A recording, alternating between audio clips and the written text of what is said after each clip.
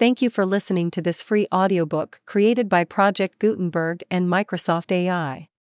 To learn more about the project or give feedback on the quality of a recording, please visit aka.ms/audiobook. Myths and Legends of Our Own Land by Charles M. Skinner. Volume 2. The Isle of Manhattoes and Nearby. The Isle of Manhattoes and Nearby Dolph Heyliger.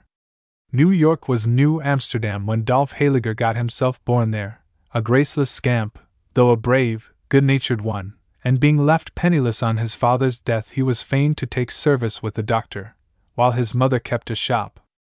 This doctor had bought a farm on the island of Manhattoes, away out of town, where 23rd Street now runs, most likely, and because of rumors that its tenants had noised about it, he seemed likely to enjoy the responsibilities of landholding and none of its profits. It suited Dolph's adventurous disposition that he should be deputed to investigate the reason for these rumors, and for 3 nights he kept his abode in the desolate old manor, emerging after daybreak in a lax and pallid condition, but keeping his own counsel, to the aggravation of the populace, whose ears were burning for his news. Not until long after did he tell of the solemn tread that woke him in the small hours, of his door softly opening, though he had bolted and locked it, of a portly Fleming, with curly gray hair, reservoir boots, slouched hat, trunk and doublet, who entered and sat in the armchair, watching him until the cock crew. Nor did he tell how on the 3rd night he summoned courage, hugging a Bible and a catechism to his breast for confidence, to ask the meaning of the visit, and how the Fleming arose, and drawing Dolph after him with his eyes, led him downstairs, went through the front door without unbolting it, leaving that task for the trembling yet eager youth, and how, after he had proceeded to a disused well at the bottom of the garden, he vanished from sight.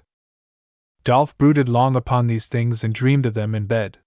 He alleged that it was in obedience to his dreams that he boarded a schooner bound up the Hudson, without the formality of adieu to his employer, and after being spilled ashore in a gale at the foot of Storm King, he fell into the company of Anthony Vander Hevden, a famous landholder and hunter, who achieved a fancy for Dolph as a lad who could shoot, fish, row, and swim, and took him home with him to Albany.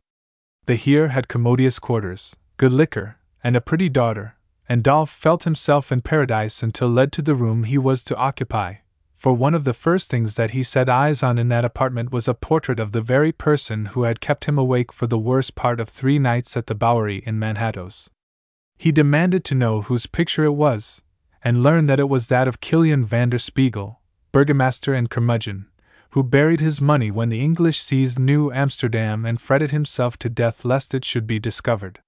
He remembered that his mother had spoken of this Spiegel and that her father was the miser's rightful heir, and it now appeared that he was one of Haydn's forebears too. In his dream that night the Fleming stepped out of the portrait, led him, as he had done before, to the well, where he smiled and vanished. Dolph reflected, next morning, that these things had been ordered to bring together the 2 branches of the family, and disclose the whereabouts of the treasure that it should inherit. So full was he of this idea that he went back to New Amsterdam by the first schooner, to the surprise of the heir and the regret of his daughter. After the truant had been received with execrations by the doctor and with delight by his mother, who believed that spooks had run off with him, and with astonishment, as a hero of romance, by the public, he made for the haunted premises at the first opportunity and began to angle at the disused well. Presently he found his hook entangled in something at the bottom, and on lifting slowly he discovered that he had secured a fine silver porringer, with lid held down by twisted wire.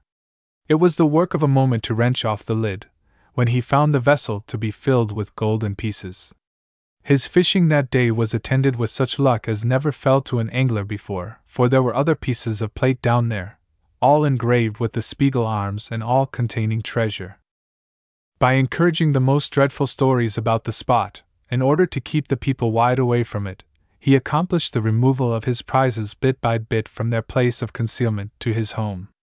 His unaccounted absence in Albany and his dealings with the dead had prepared his neighbors for any change in himself or his condition, and now that he always had a bottle of schnapps for the men and a pot of tea for the women, and was good to his mother, they said that they had always known that when he changed it would be for the better, at which his old detractors lifted their eyebrows significantly. And when asked to dinner by him, they always accepted. Moreover, they made merry when the day came round for his wedding with the little maid of Albany. They likewise elected him a member of the corporation, to which he bequeathed some of the Spiegel plate, and often helped the other city fathers to empty the big punch bowl. Indeed, it was at one of these corporation feasts that he died of apoplexy. He was buried with honors in the yard of the Dutch church in Garden Street. The knell at the wedding. A young New Yorker had laid such siege to the heart of a certain belle. This was back in the Knickerbocker days when people married for love, that everybody said the banns were as good as published. But everybody did not know, for one fine morning my lady went to church with another gentleman, not her father, though old enough to be, and when the two came out they were man and wife. The elderly man was rich. After the first paroxysm of rage and disappointment had passed, the lover withdrew from the world and devoted himself to study, nor when he learned that she had become a widow, with comfortable belongings derived from the estate of the late lamented, did he renew acquaintance with her, and he smiled bitterly when he heard of her second marriage to a young adventurer who led her a wretched life, but atoned for his sins, in a measure, by dying soon enough afterward to leave a part of her fortune unspent. In the lapse of time the doubly widowed returned to New York, where she met again the lover of her youth. Mr. Ellenwood had acquired the reserve of a scholar, and had often puzzled his friends with his eccentricities. But after a few meetings with the object of his young affection he came out of his glooms, and with respectful formality laid again at her feet the heart she had trampled on 40 years before. Though both of them were well on in life, the news of their engagement made little of a sensation. The widow was still fair, the wooer was quiet, refined, and courtly, and the union of their fortunes would assure a competence for the years that might be left to them. The church of St. Paul, on Broadway, was appointed for the wedding, and it was a whim of the groom that his bride should meet him there. At the appointed hour a company of the curious had assembled in the edifice. A rattle of wheels was heard, and a bevy of bridesmaids and friends in hoop, patch, velvet, silk, powder, swords, and buckles walked down the aisle. But just as the bride had come within the door, out of the sunlight that streamed so brilliantly on the mounded turf and tombstones in the churchyard, the bell in the steeple gave a single boom. The bride walked to the altar, and as she took her place before it another clang resounded from the belfry. The bridegroom was not there. Again and again the brazen throat and iron tongue sent out a doleful knell, and faces grew pale and anxious, for the meaning of it could not be guessed. With eyes fixed on the marble tomb of her first husband, the woman tremblingly awaited the solution of the mystery, until the door was darkened by something that made her catch her breath. A funeral. The organ began a solemn dirge as a black-cloaked cortege came through the aisle, and it was with amazement that the bride discovered it to be formed of her oldest friends, bent, withered, paired, man and woman, as in mockery, while behind, with white face, gleaming eyes, disordered hair, and halting step, came the bridegroom, in his shroud. "Come," he said, "let us be married. The coffins are ready. Then, home to the tomb." "Cruel!" murmured the woman. "Now, heaven judge which of us has been cruel. 40 years ago you took away my faith, destroyed my hopes, and gave to others your youth and beauty. Our lives have nearly run their course, so I am come to wed you as with funeral rites." Then, in a softer manner, he took her hand, and said, "All is forgiven. If we cannot live together we will at least be wedded in death. Time is almost at its end. We will marry for eternity. Come!" And tenderly embracing her, he led her forward. Hard as was the ordeal, confusing, frightening, humiliating, the bride came through it a better woman. "It is true," she said, "I have been vain and worldly, but now, in my age, the truest love I ever knew has come back to me. It is a holy love. I will cherish it forever." Their eyes met, and they saw each other through tears. Solemnly the clergyman read the marriage service, and when it was concluded the low threnody that had come from the organ in key with the measured clang of the bell, merged into a nobler motive, until at last the funeral measures were lost in a burst of exultant harmony. Sobs of pent feeling and sighs of relief were heard as the bridal party moved away, and when the new-made wife and husband reached the portal the bell was silent and the sun was shining. Roystering Dirk van Dara. In the days when most of New York stood below Grand Street, a roistering fellow used to make the rounds of the taverns nightly, accompanied by a friend named Rooney. This brave drinker was Dirk Van Dara, one of the last of those swag-bellied topers that made merry with such solemnity before the English seized their unoffending town. It chanced that Dirk and his chum were out later than usual one night, and by 11 o'clock, when all good people were abed, a drizzle set in that drove the watch to sleep in doorways and left Broadway tenantless. As the two choice spirits reeled out of a hostelry near Wall Street and saw the lights go out in the taproom windows, they started uptown to their homes in Leonard Street. But hardly had they come abreast of old St. Paul's when a strange thing stayed them. Crying was heard in the churchyard and a phosphorescent light shone among the tombs. Rooney was sober in a moment, but not so Dirk Van Dara, who shouted, "Here is sport, friend Rooney. Let's climb the wall. If the dead are for a dance, we will take partners and show them how pigeons' wings are cut nowadays." "No," exclaimed the other. "Those must perish who go among the dead when they come out of their graves. I've heard that if you get into their clutches, you must stay in purgatory for 100 years, and no priest can pray you out. Bah! Old wives' tales. Come on!" And pulling his friend with him, they were over the fence. "Hello? What have we here?" As he spoke, a haggard thing arose from behind a tombstone, a witch-like creature, with rags falling about her wasted form and hair that almost hid her face. The twain were set a-sneezing by the fumes of sulphur, and Rooney swore afterwards that there were little things at the end of the yard with grinning faces and lights on the ends of their tails. Old Hollands are heady. Dirk began to chaff the beldam on her dilapidation, but she stopped his talk by dipping something from a cauldron behind her and flinging it over both of her visitors. Whatever it was, it burned outrageously, and with a yell of pain they leaped the wall more briskly than they had jumped it the other way, and were soon in full flight. They had not gone far when the clock struck 12. "Ara! There's a crowd of them coming after," panted Rooney. "Ave Mary! I've heard that if you die with witch broth being thrown over you, you're done for in the next world, as well as this. Let us get to Father Donegan's. Wow!" As he made this exclamation, the fugitives found their way opposed by a woman, who looked at them with immodest eyes and said, "Dirk Van Dara, your sire, in wig and bob, turned us Cyprians out of New York, after ducking us in the collect. But we forgive him, and to prove it we ask you to our festival." At the stroke of midnight the street before the church had swarmed with a motley throng, that now came onward, waving torches that sparkled like stars. They formed a ring about Dirk and began to dance, and he, nothing loath, seized the nymph who had addressed him and joined in the revel. Not a soul was out or awake except themselves, and no words were said as the dance went wilder to strains of weird and unseen instruments. Now and then one would apply a torch to the person of Dirk, meanly assailing him in the rear, and the smart of the burn made him feat it the livelier. At last they turned toward the Battery as by common consent, and went careering along the street in frolic fashion.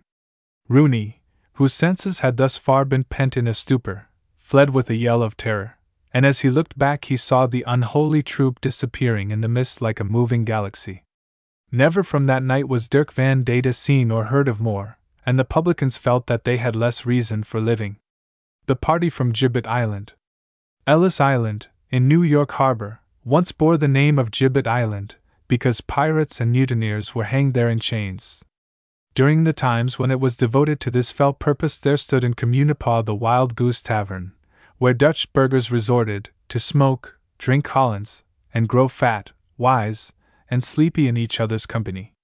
The plague of this inn was Jan Jos Vanderskamp, a nephew of the landlord, who frequently alarmed the patrons of the house by putting powder into their pipes and attaching briars beneath their horses' tails, and who naturally turned pirate when he became older, taking with him to sea his boon companion, an ill-disposed, ill-favored blackamoor named Pluto, who had been employed about the tavern. When the landlord died, Vanderskamp possessed himself of this property, fitted it up with plunder, and at intervals he had his gang ashore, such a crew of singing, swearing, drinking, gaming devils as Communipaw had never seen the like of, yet the residents could not summon activity enough to stop the goings-on that made the Wild Goose a disgrace to their village. The British authorities, however, caught 3 of the swashbucklers and strung them up on Gibbet Island, and things that went on badly in Communipaw after that went on with quiet and secrecy. The pirate and his henchmen were returning to the tavern one night, after a visit to a rakish-looking vessel in the offing, when a squall broke in such force as to give their skiff a leeway to the place of executions. As they rounded that lonely reef, a creaking noise overhead caused Vanderskamp to look up, and he could not repress a shudder as he saw the bodies of his 3 messmates, their rags fluttering and their chains grinding in the wind. "Don't you want to see your friends?" sneered Pluto. "You, who are never afraid of living men, what do you fear from the dead?" "Nothing," answered the pirate. Then, lugging forth his bottle, he took a long pull at it, and holding it toward the dead felons, he shouted, "Here's fair weather to you, my lads in the wind, and if you should be walking the rounds tonight, come in to supper." A clatter of bones and a creak of chains sounded like a laugh. It was midnight when the boat pulled in at Communipaw, and as the storm continued, Vanderskamp, drenched to the skin, made quick time to the Wild Goose. As he entered, a sound of revelry overhead smote his ear, and being no less astonished than in need of cordials, he hastened upstairs and flung open the door. A table stood there, furnished with jugs and pipes and cans, and by light of candles that burned as blue as brimstone could be seen the 3 gallows birds from Gibbet Island, with halters on their necks, clinking their tankards together and trolling forth a drinking song. Starting back with affright as the corpses hailed him with lifted arms and turned their fishy eyes on him, Vanderskamp slipped at the door and fell headlong to the bottom of the stairs. Next morning he was found there by the neighbors, dead to a certainty, and was put away in the Dutch churchyard at Bergen on the Sunday following. As the house was rifled and deserted by its occupants, it was hinted that the Negro had betrayed his master to his fellow buccaneers, and that he, Pluto, was no other than the devil in disguise. But he was not, for his skiff was seen floating bottom up in the bay soon after, and his drowned body lodged among the rocks at the foot of the pirates' gallows. For a long time afterwards the island was regarded as a place that required purging with bell, book, and candle, for shadows were reported there and faint lights that shot into the air, and to this day, with the great immigrant station on it, and crowds going and coming all the time, the battery boatmen prefer not to row around it at night, for they are likely to see the shades of the soldier and his mistress who were drowned off the place one windy night, when the girl was aiding the fellow to escape confinement in the guardhouse, to say nothing of Vanderskamp and his felons. Miss Britain's poker. The maids of Staten Island wrought havoc among the royal troops who were quartered among them during the Revolution.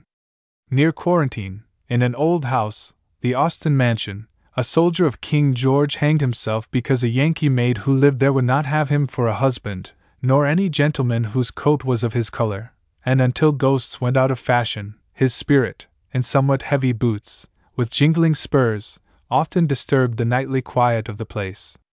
The conduct of a damsel in the old town of Richmond was even more stern. She was the granddaughter, and a pretty one, of a farmer named Britain, but though Britain by descent and name, she was no friend of Britain's, albeit she might have had half the officers in the neighboring camp at her feet, if she had wished them there. Once, while mowing a cup of cider for her grandfather, she was interrupted by a self-invited myrmidon, who undertook, in a fashion rude and unexpected, to show the love in which he held her. Before he could kiss her, the girl drew the hot poker from the mug of drink and jabbed at the vitals of her amorous foe, burning a hole through his scarlet uniform and printing on his burly person a lasting memento of the adventure. With a howl of pain the fellow rushed away, and the privacy of the Britain family was never again invaded, at least while cider was being mulled. The Devil's Stepping Stones. When the devil set a claim to the fair lands at the north of Long Island Sound, his claim was disputed by the Indians, who prepared to fight for their homes should he attempt to serve his writ of ejectment. Parley resulted in nothing, so the bad one tried force, but he was routed in open fight and found it desirable to get away from the scene of action as soon as possible. He retreated across the Sound near the head of East River. The tide was out, so he stepped from island to island, without trouble, and those reefs and islands are to this day the Devil's Stepping Stones. On reaching Throg's Neck he sat down in a despairing attitude and brooded on his defeat, until, roused to a frenzy at the thought of it, he resolved to renew the war on terms advantageous entirely to himself. In that day Connecticut was free from rocks, but Long Island was covered with them, so he gathered all he could lay his hands on and tossed them at the Indians that he could see across the Sound near Cold Spring until the supply had given out. The red men who last inhabited Connecticut used to show white men where the missiles landed, and where the devil struck his heel into the ground as he sprang from the shore in his haste to reach Long Island. At Cold Spring other footprints, and one of his toes are shown. Establishing himself at Coram, he troubled the people of the country for many years, so that between the devil on the west and the Montaukes on the east they were plagued indeed, for though their guard at Watch Hill, Rhode Island, and other places often apprised them of the coming of the Montaukes, they never knew which way to look for the devil. The springs of blood and water. A great drought had fallen on Long Island, and the red men prayed for water. It is true that they could get it at Lake Ronkonkoma, but some of them were many miles from there, and beside, they feared the spirits at that place. The girl who plied its waters in a phosphor-shining birch, seeking her recreant lover, and the powerful guardians that the Great Spirit had put in charge to keep the fish from being caught, for these fish were the souls of men, awaiting deliverance into another form. The people gathered about their villages in bands and besought the Great Spirit to give them drink. His voice was heard at last, bidding their chief to shoot an arrow into the air and to watch where it fell, for there would water gush out. The chief obeyed the deity, and as the arrow touched the earth a spring of sweet water spouted into the air. Running forward with glad cries the red men drank eagerly of the liquor, laved their faces in it, and were made strong again, and in memory of that event they called the place the Hill of God, or Manhattoe Hill, and Manay or Manetta Hill it is to this day. Hereabouts the Indians settled and lived in peace, thriving under the smile of their deity, making wampum for the inland tribes and waxing rich with gains from it. They made the canal from bay to sea at Canoe Place, that they might reach open water without dragging their boats across the sandbars, and in other ways they proved themselves ingenious and strong. When the English landed on the island they saw that the Indians were not a people to be trifled with, and in order to properly impress them with their superiority, they told them that John Bull desired a treaty with them. The officers got them to sit in line in front of a cannon, the nature of which instrument was unknown to them, and during the talk the gun was fired, mowing down so many of the red people that the survivors took to flight, leaving the English masters at the north shore, for this heartless and needless massacre took place at Whale's Neck.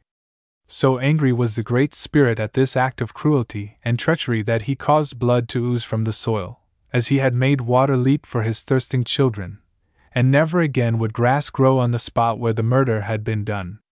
The crumbling silver. There is a clay bank on Little Neck, Long Island, where metallic nodules are now and then exposed by rain. Rustics declare them to be silver, and account for their crumbling on the theory that the metal is under a curse. A century ago the Montaukes mined it, digging over enough soil to unearth these pellets now and again, and exchanging them at the nearest settlements for tobacco and rum. The seeming abundance of these lumps of silver aroused the cupidity of one gardener, a dweller in the central wilderness of the island, but none of the Indians would reveal the source of their treasure. One day Gardiner succeeded in getting an old chief so tipsy that, without realizing what he was doing, he led the white man to the clay bed and showed him the metallic spots glittering in the sun. With a cry of delight Gardiner sprang forward and tore at the earth with his fingers, while the Indian stood by laughing at his eagerness. Presently a shade crossed the white man's face, for he thought that this vast treasure would have to be shared by others. It was too much to endure. He wanted all. He would be the richest man on earth. Stealing behind the Indian as he stood swaying and chuckling, he wrenched the hatchet from his belt and clove his skull at a blow. Then, dragging the body to a thicket and hiding it under stones and leaves, he hurried to his house for cart and pick and shovel, and returning with speed he dug out a half-ton of the silver before sunset. The cart was loaded, and he set homeward, trembling with excitement, and conjuring bright visions for his future, when a wailing sound from a thicket made him halt and turn pale. Noiselessly a figure glided from the bush. It was the Indian he had killed. The form approached the treasure, flung up its arm, uttered a few guttural words, then a rising wind seemed to lift it from the ground and it drifted toward the sound, fading like a cloud as it receded. Full of misgiving, gardener drove to his home, and by light of a lantern, transferred his treasure to his cellar. Was it the dullness of the candle that made the metal look so black? After a night of feverish tossing on his bed, he arose and went to the cellar to gloat upon his wealth. The light of dawn fell on a heap of grey dust, a few brassy-looking particles showing here and there. The curse of the ghost had been of power, and the silver was silver no more. Mineralogists say that the nodules are iron pyrites. Perhaps so, but old residents know that they used to be silver. The Cortelyou elopement. In the Bath district of Brooklyn stands Cortelyou Manor, built 150 years ago, and a place of defense during the Revolution when the British made sallies from their camp in Flatbush and worried the neighborhood. It was in one of these forays on pigs and chickens that a gallant officer of redcoats met a pretty lass in the fields of Cortelyou.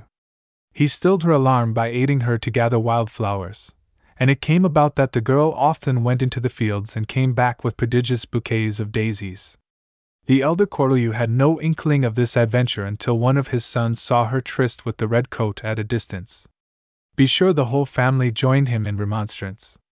As the girl declared that she would not forego the meetings with her lover, the father swore that she should never leave his roof again, and he tried to be as good, or bad, as his word.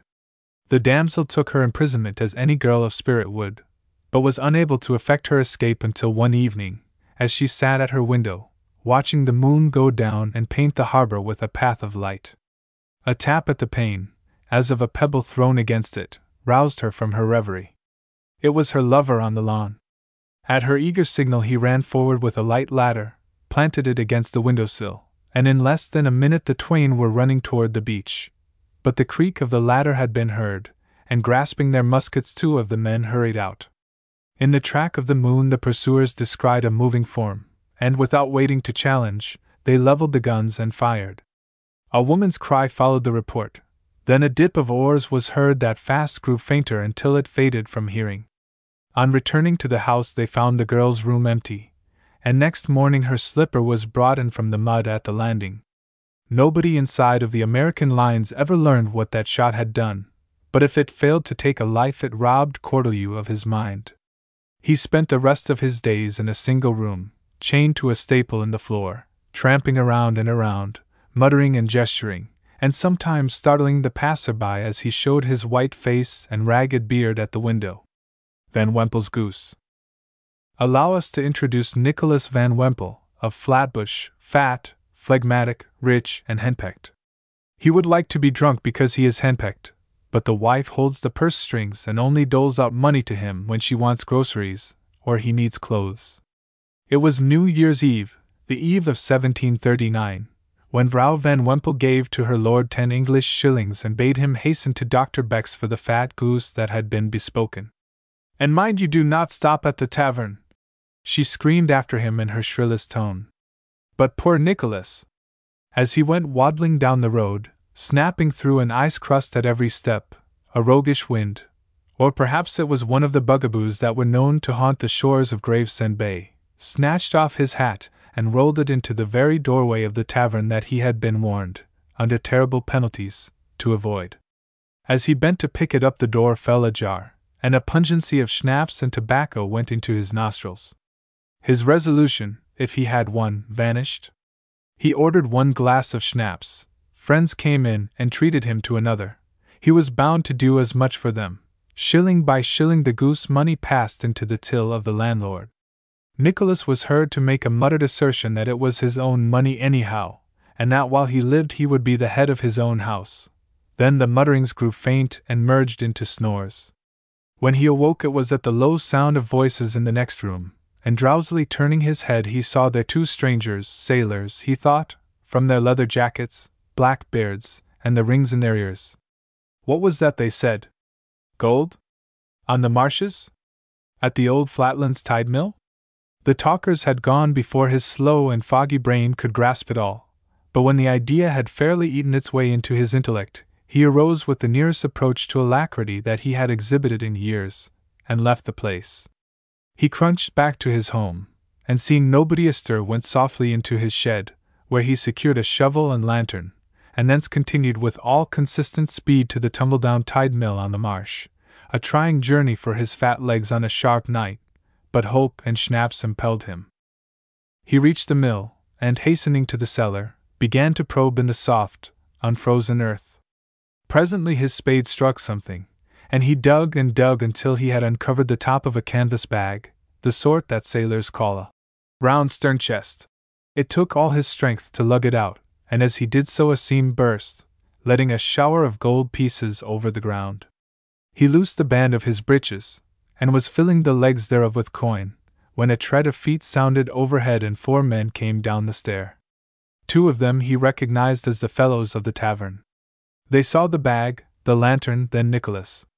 Laden though he was with gold until he could hardly budge, these pirates, for such they were, got him upstairs, forced him to drink hot Hollands to the success of their flag, then shot him through the window into the creek.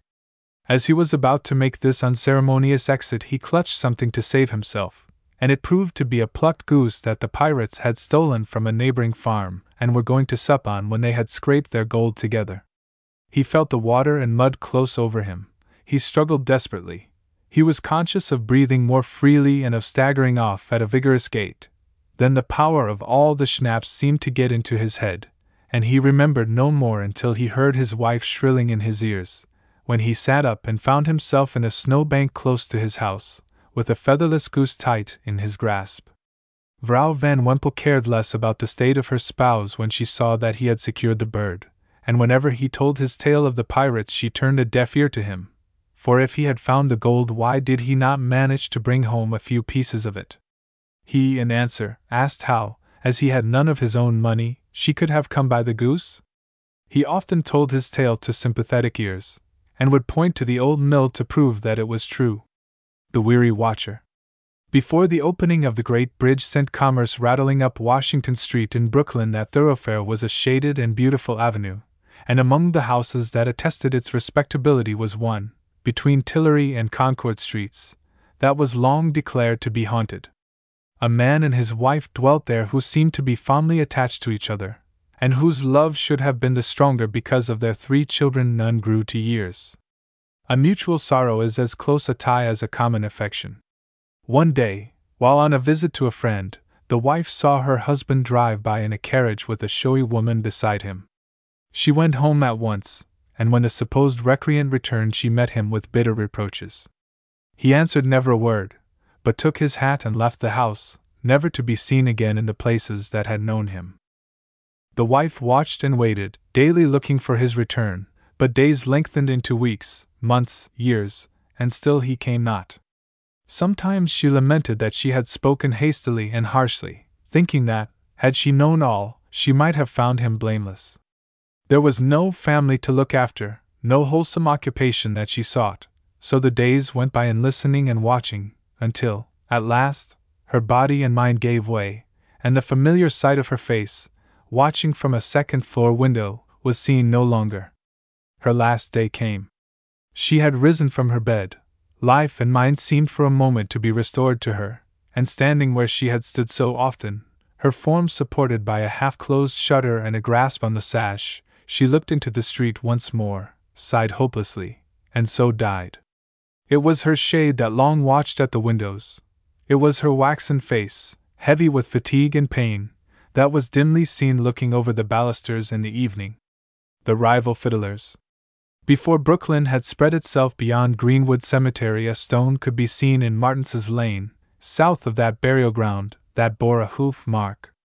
A Negro named Yost, in the service of the Vander something or others, was plodding home on Saturday night, his fiddle under his arm. He had been playing for a wedding in Flatbush and had been drinking schnapps until he saw stars on the ground and fences in the sky. In fact, the universe seemed so out of order that he seated himself rather heavily on this rock to think about it. The behavior of the stars in swimming and rolling struck him as especially curious, and he conceived the notion that they wanted to dance.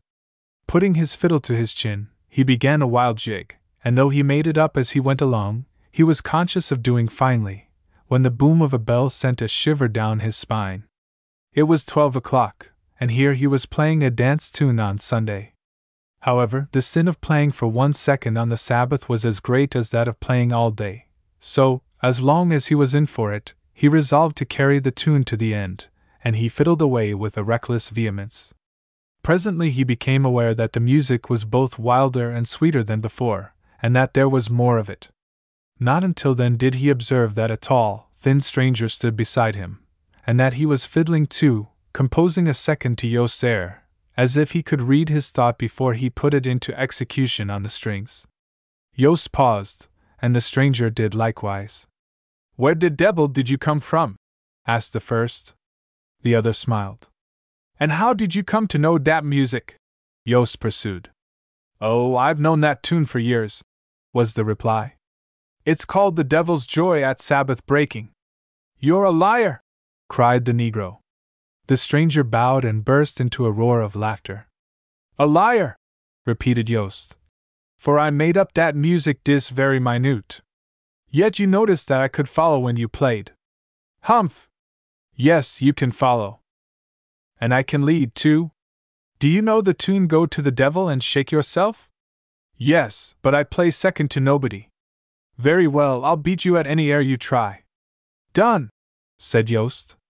And then began a contest that lasted until daybreak. The stranger was an expert, but Jost seemed to be inspired, and just as the sun appeared he sounded, in broad and solemn harmonies, the hymn of Von Katz. "Now behold, at dawn of day, pious Dutchmen sing and pray." At that the stranger exclaimed, "Well, that beats the devil!" and striking his foot angrily on the rock, disappeared in a flash of fire like a burst bomb. Jost was hurled 20 feet by the explosion, and lay on the ground insensible until a herdsman found him some hours later. As he suffered no harm from the contest and became a better fiddler than ever, it is supposed that the recording angel did not inscribe his feat of Sabbath breaking against him in large letters. There were a few who doubted his story, but they had nothing more to say when he showed them the hoof mark on the rock. Moreover, there are fewer fiddlers among the Negroes than there used to be, because they say that the violin is the devil's instrument. Wyandank. From Brooklyn Heights, or Ipatanga, high place of trees, where the Canarsie Indians made wampum or soant, and where they contemplated the Great Spirit in the setting of the sun across the meeting waters, to Montauk Point, Long Island has been swept by the wars of red men, and many are the tokens of their occupancy. A number of their graves were to be seen until within 50 years, as clearly marked as when the warriors were laid there in the hope of resurrection among the happy hunting grounds that lay to the west and south. The casting of stones on the death spots or graves of some revered or beloved Indians was long continued, and was undoubtedly for the purpose of raising monuments to them, though at Monument Mountain, Massachusetts, Sacrifice Rock, between Plymouth and Sandwich, Massachusetts, and some other places the cairns merely mark a trail. Even the temporary resting place of Sachem-Pagatacket, near Sag Harbor, was kept clear of weeds and leaves by Indians who passed it in the 2 centuries that lapsed between the death of the chief and the laying of the road across it in 1846. This spot is not far from Whooping Boy's Hollow, so named because of a boy who was killed by Indians, and because the rubbing of 2 trees there in a storm gave forth a noise like crying. An older legend has it that this noise is the angry voice of the magician who tried to slay Wyandank, the Washington of the Montauks, who is buried on the east end of the island. Often he led his men into battle, sounding the war whoop, copied from the scream of the eagle, so loudly that those who heard it said that the Montauks were crying for prey. It was while killing an eagle on Block Island, that he might use the plumes for his hair, that this chief disclosed himself to the hostiles and brought on a fight in which every participant except himself was slain.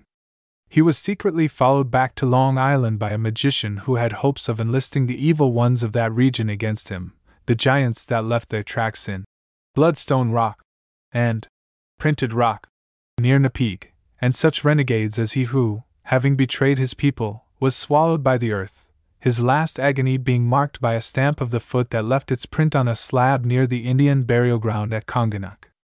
Failing in these alliances, the wizard hid among the hollows of the moors, and there worked spells of such malice that the chief's hand lost steadiness in the hunt, and his voice was seldom heard in council. When the haunt of this evil one was made known, a number of young men undertook to trap him. They went to the hills by night, and moved stealthily through the shrubbery until they were almost upon him.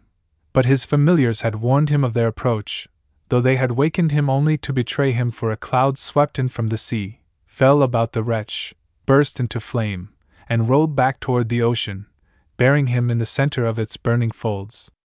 Because of the cry he uttered, the place long bore the name of Whooping Hollow, and it used to be said that the magician visited the scene of his ill-doing every winter, when his shrieks could be heard ringing over the hills. Mark of the Spirit Hand. Andover, New Jersey, was quaint and quiet in the days before the Revolution. It is not a roaring metropolis, even yet, and as it offered few social advantages, there was more gathering in taprooms and more drinking of flip than there should have been. Among those who were not averse to a cheering cup were three boon companions, Bailey, Hill, and Evans, farmers of the neighborhood. They loved the tavern better than the church, and in truth the church folk did not love them well, for they were suspected of entertaining heresies of the most forbidden character. It was while they were discussing matters of belief over their glasses that one of them proposed, in a spirit of bravado, that whichever of the trio might be first to die should come back from the grave and reveal himself to the others, if he could, thus settling the question as to whether there was a future. Not long after this agreement, for consent was unanimous, Hill departed this life. His friends lamented his absence, especially at the tavern, but they anticipated no attempt on his part to express the distinguished consideration that he had felt for his old chums.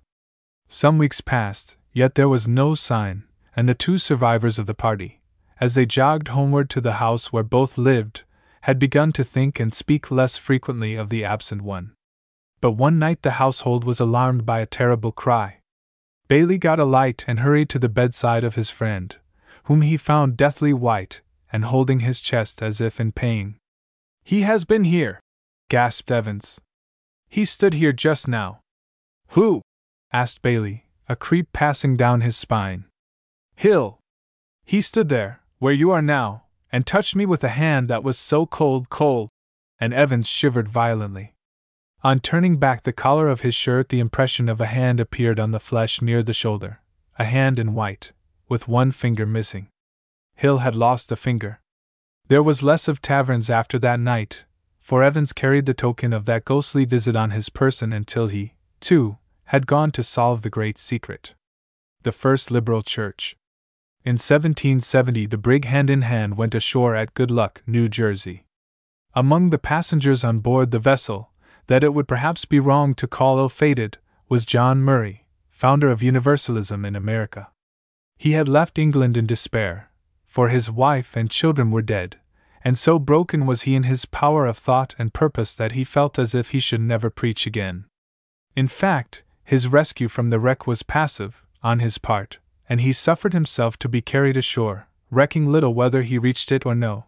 After he had been for half an hour or so on the soil of the new country, to which he had made his entrance in so unexpected a manner, he began to feel hungry, and set off afoot along the desolate beach. He came to a cabin where an old man stood in a doorway with a basket of fish beside him. "Will you sell me a fish?" asked Murray. "No, the fish is all yours." "I expected you. You do not know me. You are the man who is to tell us of God. I will never preach of him again. I built that log church yonder. Don't say that you will not preach in it. Whenever a clergyman, Presbyterian, Methodist, or Baptist came here, I asked him to preach in my kitchen. I tried to get him to stay, but no, he always had work elsewhere. Last night I saw the brig driven on the bar, and a voice said to me, 'In that ship is the man who will teach of God. Not the old God of terrors, but one of love and mercy. He has come through great sorrow to do this work. I have made ready for you. Do not go away.'" The minister felt a strange lifting in his heart. He fell on his knees before the little house and offered up a prayer. Long he stayed in that place, preaching gentle doctrines and ministering to the men and women of that lonely village, and when the fisherman apostle, Thomas Potter, died, he left the church to Murray, who, in turn, bequeathed it free for the use of all Christian people.